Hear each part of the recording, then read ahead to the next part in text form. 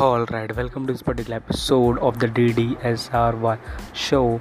You are listening to me. My name is DDSRY. Basically, today I am going to tell you which language computer understand.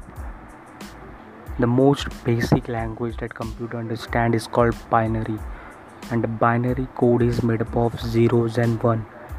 It is easy for computer to understand, but difficult for humans. I hope you have understood. Thank you for listening. Have a good day. Bye bye.